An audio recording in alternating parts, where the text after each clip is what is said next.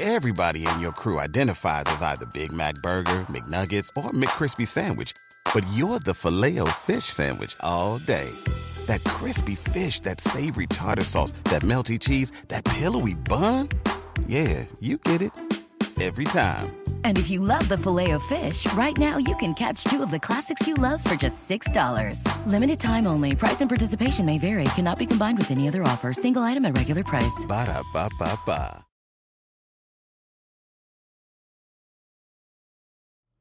Fellow Falcoholics, what is up? Welcome to the Dirty Birds and Brews podcast. I am your host, Kevin Knight at Falcoholic Kevin, joined by a terrific guest today. He is Thor Nystrom at Thor KU on the Twitters. He is the NFL Draft and college football analyst for Fantasy Pros and Betting Pros, and also covering the Vikings at Score North, and a good friend of mine. Thor, how are we doing today? I'm doing great, Kevin. Good to be with you. Absolutely. I love the helmets. Have you added any new ones since the last time we talked? You know I have, Kevin. Yeah, I know. It looks like more. Collection. Yeah. Yeah, and now we have a couple new FBS teams coming this coming season, so I'll have a couple more to add to the collection. But yeah, we're more than halfway there to having the full FBS, but I won't rest until I have all 133 or 34 or whatever the exact number is going to be this year. Excellent. Did you feature the Cuse, the Syracuse, prominently just for me because I live in Cuse? Or I did. We had to get the shout out for the orange for you, Kevin. The Orangeman. Yeah, let's go. Yeah. Yeah. All right. Well, Thor is here to help us talk some Falcons draft targets. Thor does a ton of work every single year breaking down all kinds of draft prospects, looking at team fits and needs. Obviously, a lot of fantasy angles to that as well. But yeah, today let's kick things off with, I put out a mock draft today. You put out a mock draft today. Let's start with yours. In the first round, the Falcons getting Tyree Wilson, which I think probably most fans would be ecstatic to see happen. Doesn't always fall to the Falcons at 8. So what do you think about the chances of that pick happening, and what do you think about that fit for Tyree Wilson in Atlanta?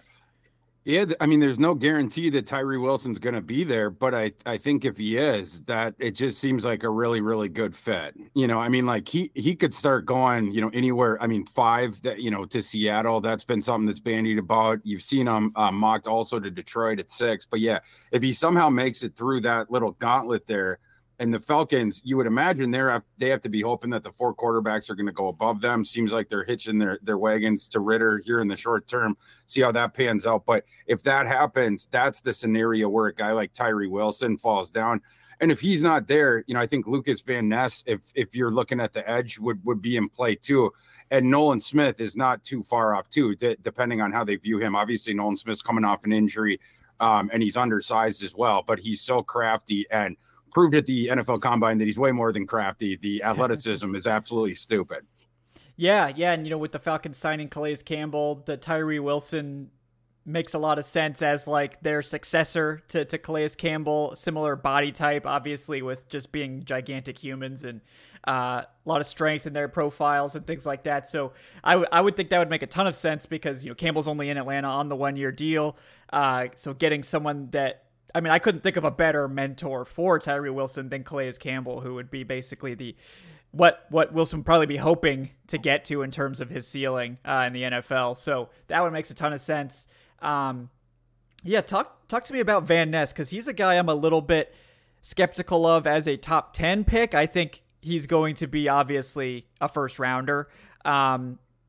You know, there's always people saying, oh, he wasn't even a starter. I know that has a lot to do with Iowa and how they play guys. And there's a lot of that. So, yeah, talk to me about Van Ness, because he is someone that has had some buzz to the Falcons. Do you think he is legitimately a top 10 prospect? I do. Yeah. The 0 start thing is totally an Iowa thing. That's totally a Kirk Ferentz thing. We've seen that with guys in the past. You know, I mean, just at the same position, AJ Epinesa, he didn't get to start until his last year there, and that was just because the you know, veterans that were above him that they had graduated on. It's just the way that they do it. But Van Ness led the team in snaps for edge rushers. So I mean, sort of technically he was the starter in terms of playing the most snaps, but like that's just the way it is at Iowa. They have this weird hierarchy with their roster where you have to like earn it, you have to move up, whatever but it's not the same thing with their coaching staff because Mr. Brian Ferentz is still the offensive coordinator, even though the team can't score any points. So, but as far as Van Ness's profile, he's a speed to power freight train, and that the speed to power thing is like his 100-mile-per-hour fastball. And so offensive tackle, certainly in the Big Ten and also at the NFL level, you got to sit back on your heels for that heat, because if you're not, he's going to blow right past you and he jars you right off the line, whatever, just explodes off the snap, descends on you really quick. And then once you do that, that opens up the possibility for the counter moves. What I want to see of him, going for the next step of his development is developing more of those counter moves and stuff like that, because you're going to get all those opportunities just because the way offensive linemen have to play you to protect against that 100-mile-per-hour fastball. It's sort of like the hitters in the back of the batter's box choked, up on the bat, because he knows that heater's coming. And then if you can develop a Bugs Bunny changeup or, some sort of breaking pitch, whatever, it's much easier to get that pitch across from a guy that's sitting back dead right on that fastball. So that's how I think of Lucas Van Ness. He's sort of he's an exciting guy because he's at the start of his curve, but you saw over his 3 years on campus, he got better. And I think he's one of those prospects who's just ascending. Yeah. And it definitely seems like a lot of, the analysts that are pretty universally respected, and Daniel Jeremiah and guys like that have had him consistently high in the first round. So it definitely seems like that is one to keep an eye on. And Nolan Smith, another name you mentioned, he is a guy that apparently does have connection to the Falcons, that there is buzz that they are strongly considering him at 8. And I've heard that from multiple people now. So that's another one that's really interesting. Kind of like the polar opposite in terms of like body type to Tyree Wilson. But a guy that may offer some additional flexibility as potentially playing some off ball. Some people have said, he may be able to have, not necessarily that he's Micah Parsons, obviously, but that he could play a similar role as an edge rusher and an off ball linebacker. What do you think about Nolan Smith? Are you one of the folks that is, high on him being an early first rounder potentially? Yeah, I think he's going to go in the top half of the first round for sure. Yeah, and the Nolan Smith watch, it starts right after, I guess the top 5. Because I mean, if he went to Detroit at 6, I wouldn't be stunned. Like, they're certainly considering edge rusher, and he's in that small group where you're going to consider whatever. But yeah, the versatility in Nolan Smith, I agree that's something he could do. He could play some off ball, and then you can get him screaming off the edge in the pure passing situations, whatever. And I mean, when it goes to the combine, I shouldn't have been surprised by how well he tested, but I still was, just because it was so stupid with the 4.39 40-yard dash. And it wasn't just that. His 20-yard split and his 10-yard split, 99.99th percentile in the 20-yard split, and then he had the best 10-yard split ever for an edge guy. And then both of his jumps were elites, 98%. Well, actually, both of them were 98 percentile. So yeah, just a freak athlete, and you can do a lot of different stuff with him. But like you mentioned, it's a totally different type of player and body style than Tyree Wilson. Tyree Wilson is built sort of like Hercules, and he has those super duper long levers on him. That's not Nolan Smith, but Nolan Smith, he brings you that craftiness on the field in conjunction with the athleticism. And I think you're going to be able to do different stuff with him at the next level for sure.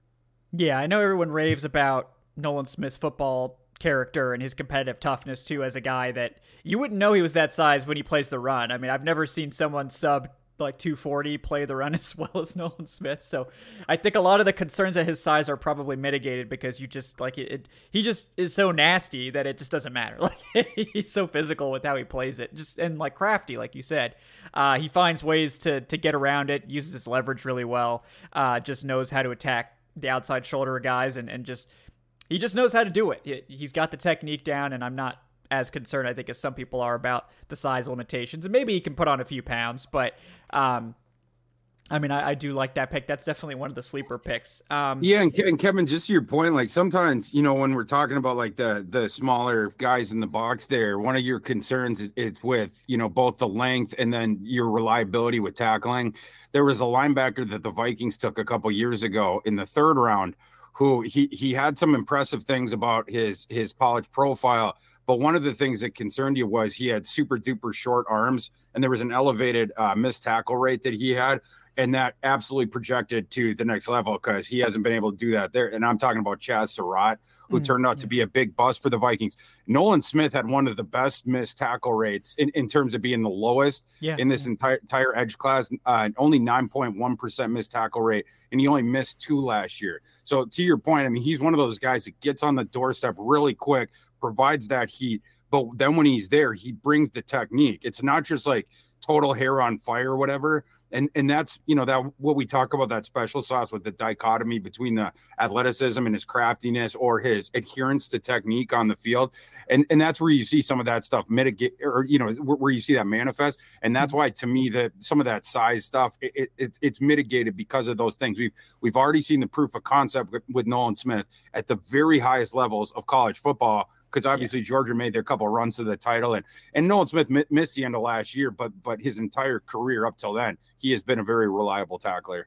Yeah. And do you have, faith that he's going to put it together as a pass rusher? I mean, I kind of do, because when you have someone that's passionate about the game, if he doesn't hit the ceiling, it's not going to be because he didn't work his ass off. So 1,000%. Yeah. He's just so difficult to deal with off the edge, because you just don't get guys screaming down that have that athletic profile.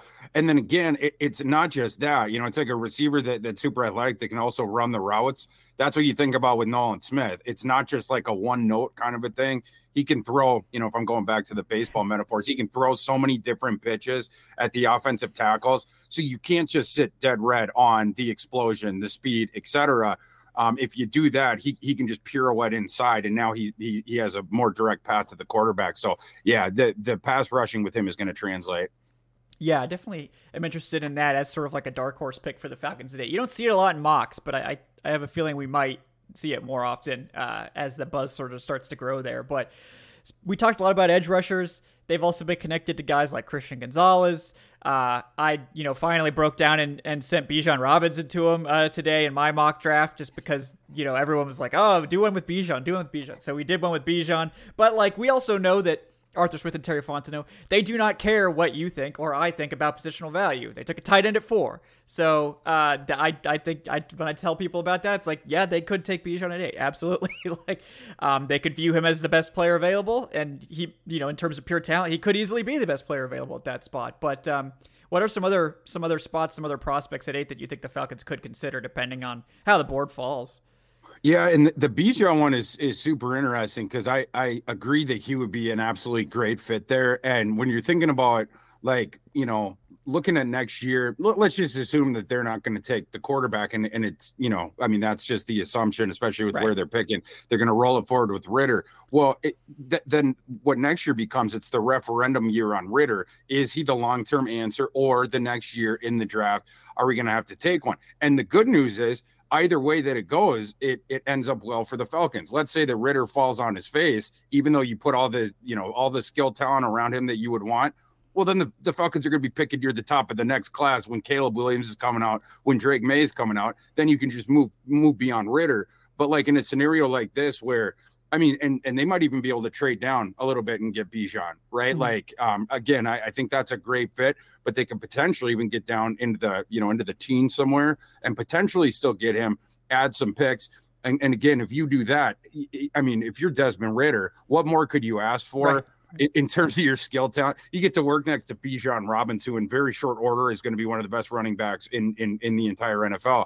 And then you have those enormous Sequoia receiving targets downfield, and Drake London and Kyle Pitts and the whole gang. So I think that'd be cool either way it goes, because obviously if Ritter succeeded with those guys around him, then you can roll it forward with him. If not, then you're going to be picking higher in the draft next year anyway, when 2 more of these stud quarterbacks are coming right off the assembly line. Yeah. And, you mentioned the quarterback decision. That's been a very hot topic with the national media in particular. It seems like the Falcons were expected to be the team to go get Lamar, and they did not. And everyone seems to be pretty upset that they did not get Lamar. But they've tried to make it clear that they're not going to get Lamar. Obviously, they could be lying, because teams do that a lot. But yeah, what do you think about that decision with Ritter to sort of, you mentioned the idea of they're not really risking a lot by letting him have the keys this year. They only invested a 3rd round pick They can see what they've got, and then if it doesn't work, they have a good shot at a quarterback next year, and they've got the rest of the team built. So instead of back in 2021, the hot topic, of course, was should the Falcons take Justin Fields or Kyle Pitts, and they went with Kyle Pitts. They would have been dropping Justin Fields, obviously, into what was, more or less a disaster roster at the time. Now they could be going into next season with, the same choice, but now it could be we're dropping the quarterback into a roster that's ready instead of asking this quarterback to be our savior. And I wonder if that's a better strategy, but I'm curious what you think about how they're sort of going about the quarterback position this offseason. Yeah, I like that. The way they're building, it's more methodical. It reminds you sort of how the Lions have built their roster, right? Where it's like sort of those positions around the quarterback. Obviously, the Lions, they were sort of tied to Goff or whatever, but they did a really good job of sort of building around him. And the Falcons, just a younger version of that same build type. And you put everything around Ritter, and then this year you can just see, and then either way, either way that scenario shakes out, I think it's good news for the Falcons. Falcons might be a little bit higher on Ritter than me, but I'm more apt than I think, I don't know, just regular folks, certainly people that are employed there, that in terms of if next year goes wayward, then that opens up even more possibility. So I'm not afraid to build that way, build it slow, and then, fail. If that's what's going to happen here, we give Ritter that referendum season. Or maybe, it's the sink or swim thing. Maybe he does swim, but I like the strategy. Yeah, and because if it hits, then you look like a genius. So, and you exactly. got a quarterback. You found something for free, basically. Yeah, you look like a genius, and you have a quarterback under contract for another 2 seasons at $1.7 million. So, I mean, there is an upside there. Everyone always talks about, you want to build, a team with a quarterback on a rookie contract, but now that they have a chance to do it, people are like, no, not that one. You need a different one. Go get a different rookie. So we'll see. It could not work, and I think fans need to recognize that too. It may not work, but it could also work. So hey, there's some upside either way. But looking at the first round or other rounds, other needs that the Falcons have, we talked a lot about edge. We mentioned Bijan. I think you and I are both sort of on the idea that they're probably not taking a quarterback if they're smoke screening, this is the most, determined smoke screen I've ever seen, where they've got the owner out, talking up to quarterback now. So, quarterback probably off the board, but other positions like cornerback is one. Casey Hayward is one of the starters, and he ended up missing most of last season with an injury. And they can save $5 million from moving on from him. They don't necessarily need the money, obviously, but cornerback could be a spot. We've talked, wide receiver. They still have needs there. What are some other spots that you think that Falcons should be sort of focusing in on in maybe the day 2 range of the draft? Yeah, day 2, I think, is where they go and get a receiver. And I think that's the spot in this draft to start shopping for receivers. Especially where the Falcons are picking. I wouldn't want to lead that dance. There's not going to be a receiver taken before you. I wouldn't pop the receiver at 8 or whatever. But because this class, in contrast to the past couple of receiver classes where you had all the mega stud surefire receivers coming out, just a whole group of them, this class, we don't really have that. But if you just lop off the tier 1 and then you go down, then it starts to look like the other receiver classes. So as long as you're not using a pick on a receiver where it's sort of like a tier 1 type draft import with the equity that you're given for them, I think that's where I'd invest. The depth of it, you can find the receivers day 2, early day 3, mixing and matching to what you need, depending on the team in question. And with the Falcons, like we said, you already have those big sequoias that can go down the field and go up and get it. What those two guys bring you, going forward, the manifestation of it is you have all this extra space in the intermediate area because the defense just is not able to crowd up because of that ability. And as we know with Desmond Ridder, he's a quarterback that can let it fly and like to at Cincinnati. So, with that sort of propensity there, you're going to have all this intermediate space. You can find yourself a receiver on day 2, and you should be able to, that's going to be able to take advantage of the single coverage and then eat up in the intermediate area. That would be absolutely one that I'd be looking at. You mentioned the interior defensive line. That's certainly another need for the Falcons as well. As far as the first round, unless Jalen Carter falls to 8, And I don't think he's going to, but if he did, that could be one where it would be an easy fill of that position, whatever. But then after that, then you're probably looking at the day 2 guys. Is Maisie Smith going to fall down there? But then if not, you can start to look at some of the other guys. But this is not the best interior defensive line class after the top guy. It drops off a bit, in terms of the tier, and then you have the next couple guys. Brisset is going to be long gone by the time the Falcons come up in round 2.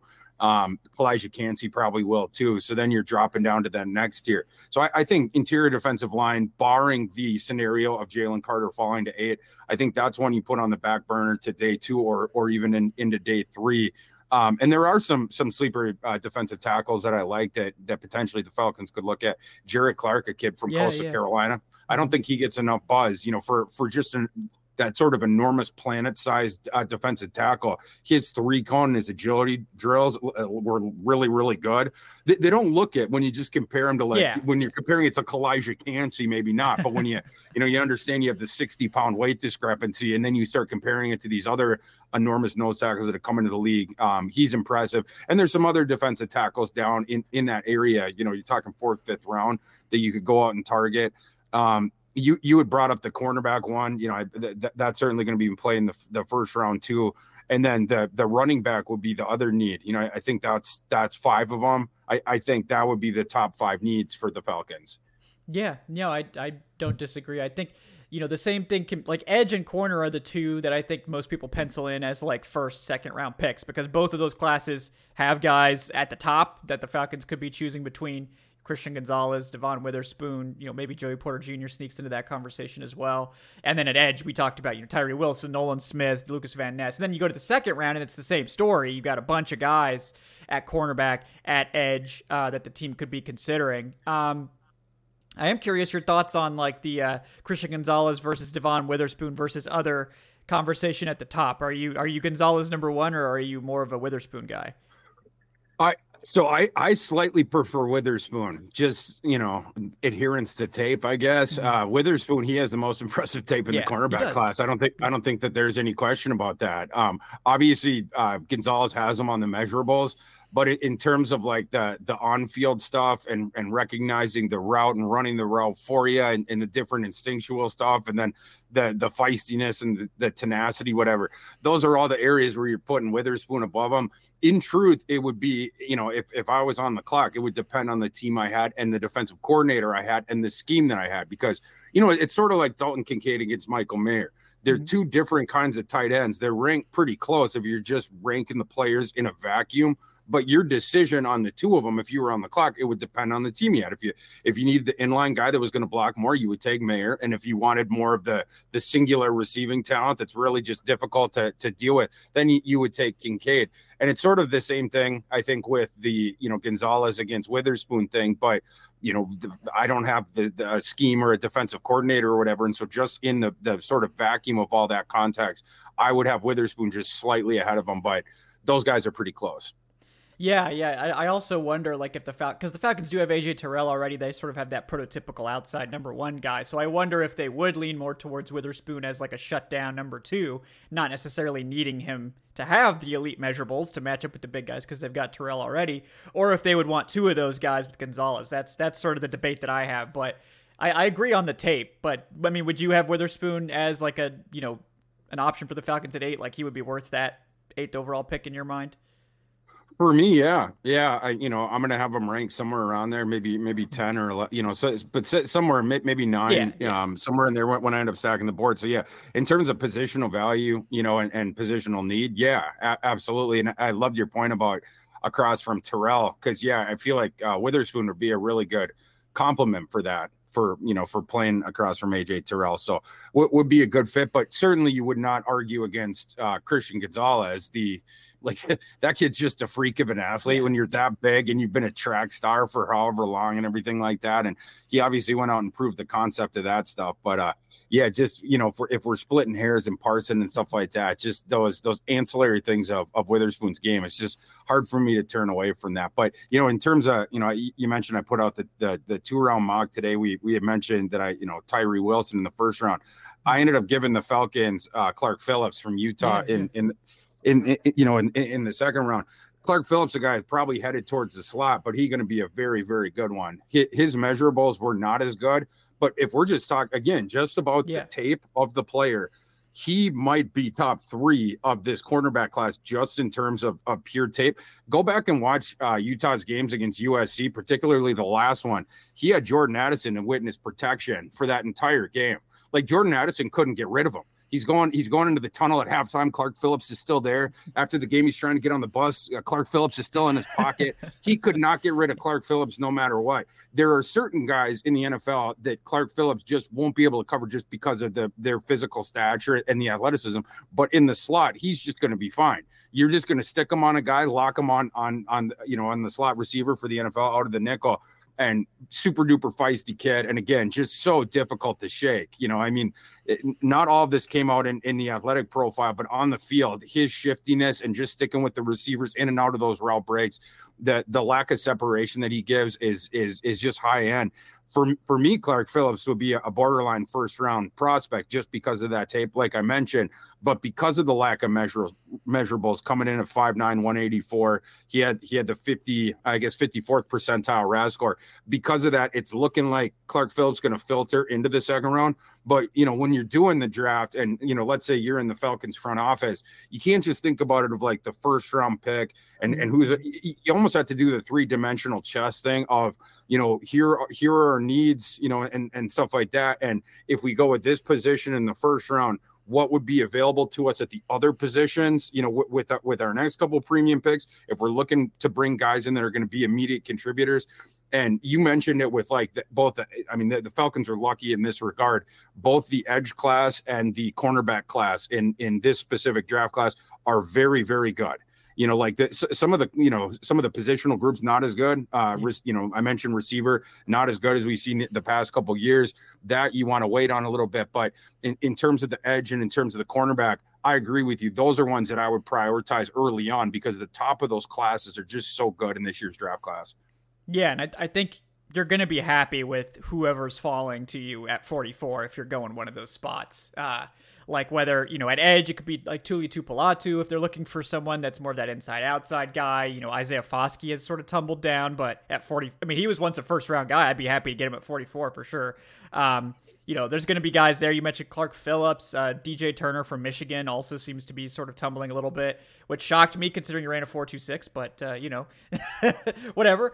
And then they've got sort of the up-and-comers like Julius Brents, he tested out crazy with his size too. So whatever flavor of corner you want, you can get that more nickel guy, you can get that speed guy, you can get that size guy. At 44, you'll have your choice of the options. So those are definitely some good ones. Yeah. And Kevin, we talk about the 3-dimensional chess thing. Let's say, in my mock draft, like I said, give Tyree Wilson at number 8, but let's say instead that they did Witherspoon there or that Gonzalez fell down there.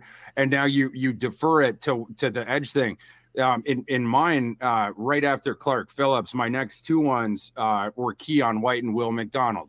A couple guys that in some mocks have gotten into the back end of the first round, but there's so many edge, like I said, there's so many edge defenders in this class. Some of those guys are going to filter down, and some of these cornerbacks that didn't test as well, they're going to filter down too to where the Falcons are going to be picking there. So then, in this mock exercise, it becomes, would you prefer Witherspoon and your choice of Keon White or Will McDonald, or would you prefer it the way that I had it, where it's Tyree Wilson or Clark Phillips? But again, this is like like in Minority Report where Tom Cruise, he's getting all the crimes in advance and he's up on the screen, he's moving all this stuff like that. That's sort of going to be the Falcons front office in terms of the 3-dimensional chess of, if we go this way, then in the second round, what will be available to us? If we were picking a twosome group, group in there, would it be these two guys or these two guys?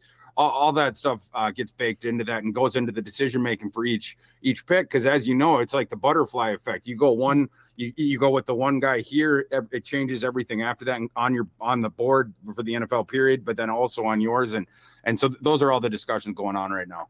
Yeah, it reminds me of last year when the Falcons took Drake London at 8, and it set off that huge receiver run immediately following that pick, and everyone was like, oh, that's kind of early for a receiver. And it's like, well, was it? Because as soon as they picked him, all the receivers went off the board, and it, really ended up hosing some teams that were later on. It forced the Saints to trade up for Olave. So, it's you can't just look at a pick in the vacuum necessarily. You have to look at how the rest of the board plays out. And that's one of the more fun things about it, is that especially when you're doing the mocks and building the boards, it's like, oh, if the first round starts this way, how does the second round go? Or if 4 quarterbacks go off, how does it go? That sort of thing. So it's very entertaining. 1,000%. Yeah. And Kevin, one thing I was going to add to that, it's not just us that loves the mock draft. The NFL front offices, they actually look at all the different mock drafts that are being put out there, because they start to run these scenarios like we're talking about. What percent chance is it that this guy gets to us in that pick? And then, if we went that direction in the second round, what are the odds that this guy are there? And so, yeah, to your point, it's well taken. That's exactly how it goes. Yeah. All right, last thing we'll touch on real quick. Day 3 guys that you like for the Falcons. You mentioned Gerard Clark. I'm definitely a big fan of his. But yeah, any names out there that you think would just be good fits for the Falcons at any point, sort of in the later portions of the draft? Well, I mentioned that, we talked about the receiver thing a little bit, and at least in my exercise, I went defense in the 2 rounds for the Falcons. So, just a couple guys I would toss out for after that, potential round 3, round 4 type guys that I would like. One of them, Michael Wilson, a guy that Kevin, you and I saw in Mobile, in what my months are getting away from me, January, right? Technically, yeah. Yeah. But Michael Wilson was a guy that always impressed when he was on the field at Stanford. It was just that it was a little bit on again, off again, because he would get injured and stuff like that. And he was also stranded in just this terrible offensive system. But there's a lot of different things to like about his game. He's just super duper well built. He comes in, he's almost 6'2", 216, had a 93rd percentile RAS, and there's one special sauce thing of his athletic profile that is not measured by the testing that we do. Fortunately, because of the radar and the tracking that, some of that data that we get to see the manifestation of this, which is his deceleration and acceleration. Michael Wilson was one of only 2 players at the Senior Bowl, regardless of position, that finished both in the top 15 in max speed that was tracked all week and top 5 in deceleration. And when you're watching Michael Wilson's tape, he is always opening up those throwing windows outside, when he leaves the route break. And the reason is because he throttles down just so fast. It is so unpredictable when he's going to just slam those brakes on, and no cornerback can stay with him on that. You constantly see like the cornerbacks, trying to put the brakes on with him, and then we'll start skidding. He just can't stop on a dime like Wilson can. And then Wilson can, just cut it out, or whatever, or do the comeback. So you get all that sort of stuff. He's got some wonkiness on the profile that's going to push him down just a little bit. Like I said, bad situation, was injury plagued these last couple of years. And then the only part I don't like about his athletic profile is his arms just happen to be a little bit shorter than you would think for how big his frame is. But those are the reasons why he's going to be available in, say, round 3. Who knows? Maybe even into round 4. That would be a guy that I would look at. Tank Dell would be another guy that I would look at. A guy that's just impossible to stay with in space in one-on-one coverage. Now, Tank Dell, he's a little pint-sized guy, but I've seen people toss out a comparison to like Tutu Atwell. He's not Tutu Atwell. Tutu Atwell at Louisville, he only did 2 things. They either got the snap and then they'd throw it to Tutu Atwell right away, and it'd be like a funnel screen or whatever. They'd manufacture touches for him, or they would let him scream down the field and then throw the deep shot when they had one-on-one. But Tutu Atwell didn't really do anything outside of those 2 things. So he was really raw in all these other aspects, whereas Tank Dell destroyed defenses at all 4 sectors of the field when he was on campus. And not only that, because it's like, oh, he's coming up from the G5. Well, he played at one of the best G5 programs, and they played multiple Power 5 schools, multiple Power 5 bowl schools here over the last couple of years. And they also played that Cincinnati team that made the playoff, the only G5 team that ever made the playoff. Tank Dell sliced and diced every single one of them. Again, at all sectors of the field, short, behind the line of scrimmage, intermediate, deep, the whole gamut of it. You look at his PFF grades these past couple of years, it was like all 4 sectors, he was 90 or above, like an elite grade for them. So that, you're starting to think about like compliments for a Kyle Pitts and a Drake London, and having Tank Dell in the slot, I think would be another good one with that. One last one that I would toss out for the receiver room, if we're just looking at that sort of middle round thing, a sleeper that I really like is Puka Nacua from BYU, another kid that we saw down at the Senior Bowl. When Puka Nacua was on the field the past couple of years, BYU's offense played way up. And whenever Puka Nacua was injured, it played way down. Puka Nacua, we talk about guys that play with their hair on fire. That's Puka Nacua. Every single rep, he's going full bore, including when he's blocking. But the cool thing about Puka Nacua, my colleague Derek Brown calls him Discount Debo. In terms of his, I comp Puka Nacua to Miles Austin. But the Debo Samuel thing, you have to bring it up because Puka Nacua is one of the few receivers in this class that you can move around and then do the running stuff with him. When BYU would do the end arounds to him or get him in the backfield, different stuff like that, hand the ball off to him, he was really dangerous. There was this game this past year where they played South Florida. Puka Nacua gets 2 end arounds, I think in the first quarter, runs them both for touchdowns, but BYU would get too greedy trying to force all these touches to Puka Nacua. They tried it a third time, and that's when USF was like, yeah, we know it's coming now. And so the whole defense just swarmed him. He gets injured on that play, and then we didn't see him for a couple weeks, whatever. So he has some of the injury stuff too, just the past couple of years, just coming off the field, but it's more nagging type stuff. So your medical staff is going to have to be, be comfortable with that. But assuming that it is, Puka Nacua is going to bring you a lot more diverse skills than I think he's given credit for in the draft media. Yeah, no, lots of good ones there. Tank Dell at the Senior Bowl was just like every single route, just dusting people. And that was he was maybe the most fun player to watch all week. So yes. It's definitely not just deep shots. Like he just cooked everyone on every single route in one-on-one. So fun guy to watch. He would definitely be an interesting one. Thor, really appreciate it, guys. He is Thor Nystrom at ThorKU on the Twitters, at Fantasy Pros as their NFL Draft and college football analyst, also at Score North as a Vikings analyst. Thor, anything else you'd like to plug before we sign off? Just check out our stuff on Fantasy Pros. We have a draft guide out that's totally free. Have all the mock drafts, player rankings, scouting reports, all that sort of stuff. So that's what we're doing. Like Kevin mentioned, I put out the 2-round mock today, and I'll have my deep dive into the tight end class coming later this week. Absolutely. Well, looking forward to reading it, Thor. Thanks again for coming on, guys. Thank you for watching. I'm Kevin Knight at Falcoholic Kevin. Please like and subscribe if you're watching on YouTube. If you're listening to the pod, leave us that 5-star review. Really appreciate that. Those things help us continue to grow. Again, thank you guys so much for tuning in to the Dirty Birds and Brews podcast. We'll be back next week with some more great content, some more terrific draft stuff as we get closer and closer to the NFL draft every day now. So again, guys, thank you so much for myself and for Thor. Have a great day, folks.